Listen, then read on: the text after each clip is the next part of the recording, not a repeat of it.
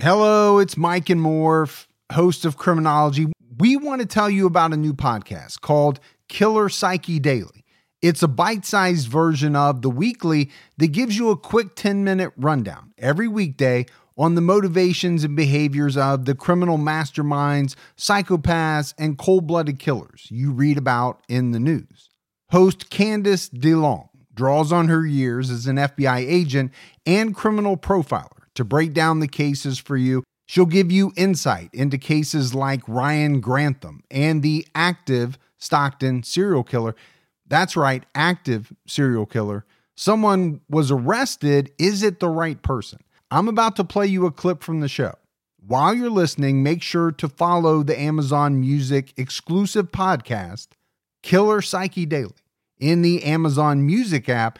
Download the app today. A listener note. This episode contains adult content and is not suitable for everyone. Please be advised.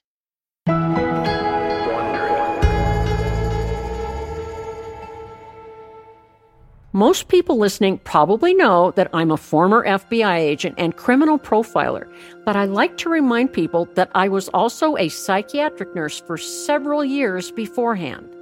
And like everyone else, I read headlines about crimes happening every day.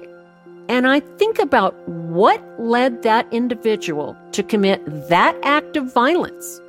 Why did they do it?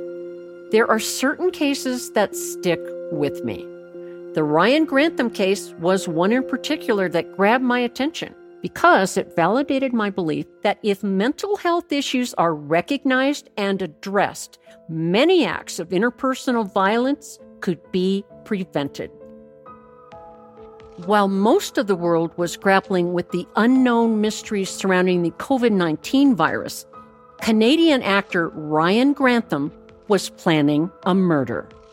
The then 21-year-old was a familiar face thanks to his roles in hit TV series like Riverdale and Supernatural, as well as the 2010 film Diary of a Wimpy Kid.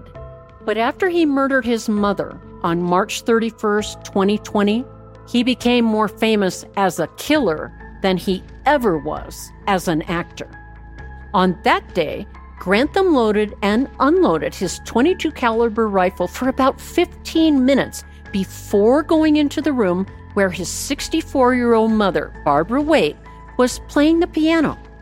He then aimed his firearm at the back of her head and fired. She died instantly. Grantham claimed he murdered his mother because he wanted to spare her from seeing the violence he had planned. After he murdered her at their home, about an hour outside of Vancouver, British Columbia, Grantham left to buy beer and marijuana. Then he returned home and went to bed.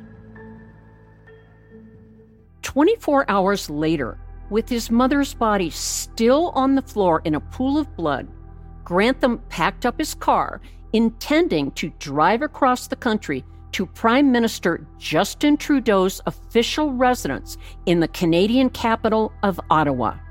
He had 3 guns, lots of ammunition, 12 Molotov cocktails, camping supplies, and a map.